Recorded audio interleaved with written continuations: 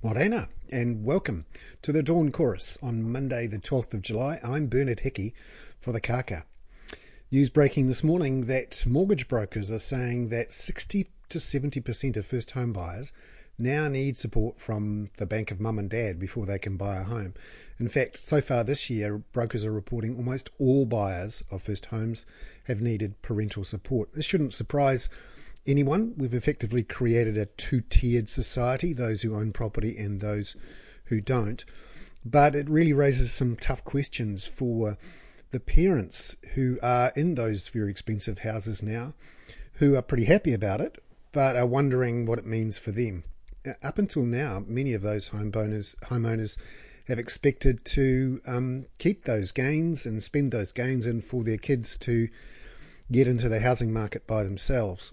And this is creating some interesting problems around equity withdrawal, loan guarantees, particularly for those into their 50s and 60s. Banks typically not so keen on older borrowers and those withdrawing equity. Be worth watching the equity withdrawal numbers on that as well. Also, there's news breaking that one of the reasons we haven't expanded our MIQ spaces or started to build a dedicated MIQ facility is, just like everyone else, the government's struggling to get workers. And that just emphasises the problems we now have with skills mismatches, where people who want work, remember we've got over 300,000 people who say they want to do more work or are still unemployed, can't or won't or aren't in the right place to actually do the work that is needed. There's a good longer read in today's Dawn Caucus about that via the Wall Street Journal and what's happening in America. Also, on the MIQ front, there's reports of websites, MIQ Helpers, that is now charging up to $1,200 to effectively park themselves on the MIQ site and grab those spots when they come up for grabs. This is really causing plenty of grief in New Zealand. But if you think it's bad here, remember we are letting people in at a rate of about 370 people per million every week. It's less than a third of that in Australia now. Speaking of Australia and the COVID-19 outbreak in New South Wales, it's getting much worse. There were 77 cases yesterday, including 33 who had been out and about in the community while infectious. And Gladys Berejiklian, the New South Wales Premier, reports that she's expecting over 100 cases later today. We'll get those numbers around about 1 p.m. And you can find a link to the New South Wales Twitter account in the Dawn Chorus this morning. And further on the COVID front, watch out too for Australia to announce a new package of support for people who are affected by the New South Wales lockdown, which looks like it's going to last for quite a bit longer. Elsewhere today, I'd like to talk about the US government's announcements on Saturday morning, in particular US President Joe Biden, of a big package of crackdowns on monopolies. Now, this is a really interesting development, in large part because of the way that Joe Biden has framed this. He is talking about, in effect, the rescue of capitalism and referred back to those big antitrust moves seen at the beginning of the 1900s, end of the 1800s. This is both Presidents Roosevelt, Theodore and FDR, who essentially cracked down on the big antitrust, the big trusts, the railroad and oil trusts. And then later on in the century, in the 50s and 60s, the breakup of Bell, the big telecommunications company. This is something we should keep an eye on, and it will be a theme of the response to not just the COVID crisis, but in effect the erosion of the social license for global capitalism and the need to keep monopolies under control.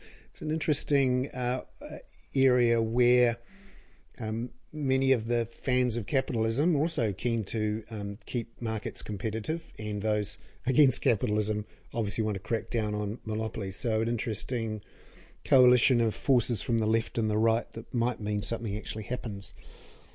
Also, today I'm interested in what we're seeing in the supply chains in New Zealand and around the world. The thesis at the moment is that inflation is a temporary phenomena, and once the supply chains sort themselves out and we're back to normal, then inflation will get back to very low levels.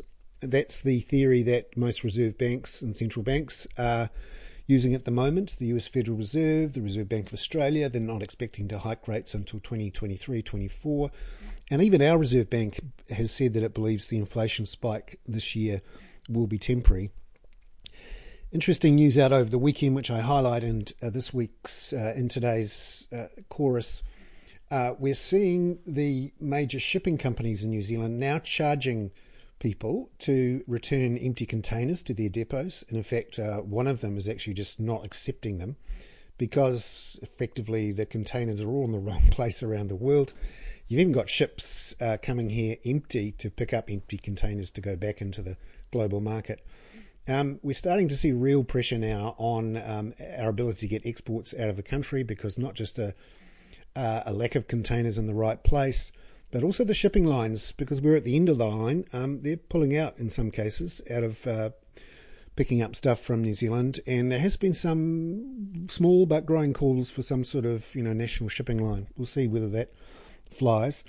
Now, the other thing is, what's happening to prices. Certainly there's expansion in freight costs, and the QSBO survey last week showing an increase in the not just the expected selling prices, but the actual selling prices in the June quarter was very interesting.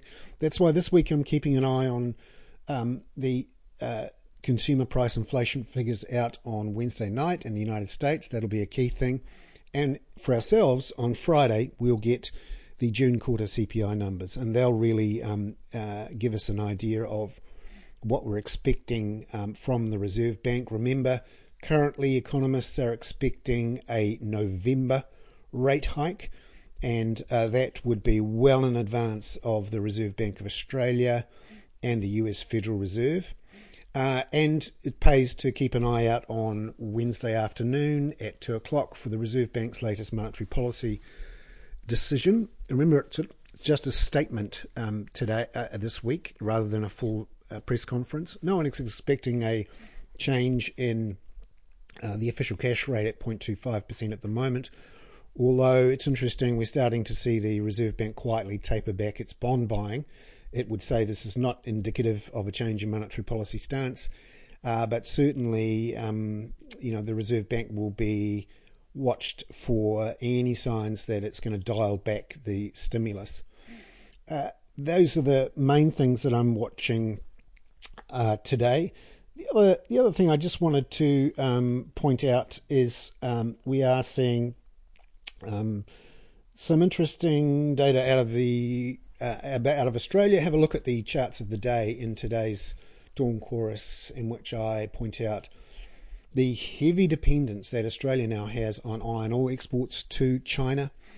Remember, Australia's been tweaking the tail of China on all sorts of things and getting away with it on iron ore, mainly because China needs iron ore, can't do without it if it's going to stimulate its infrastructure economy. That steel requires iron ore, and the main place to get it at the moment is Australia.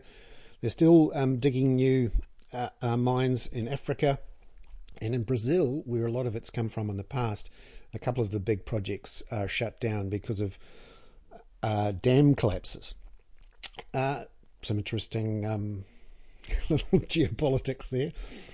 Okay, that was the Dawn Chorus. We're just after 7 o'clock on Monday, the 12th of July. I'm Bernard Hickey for the Kaka.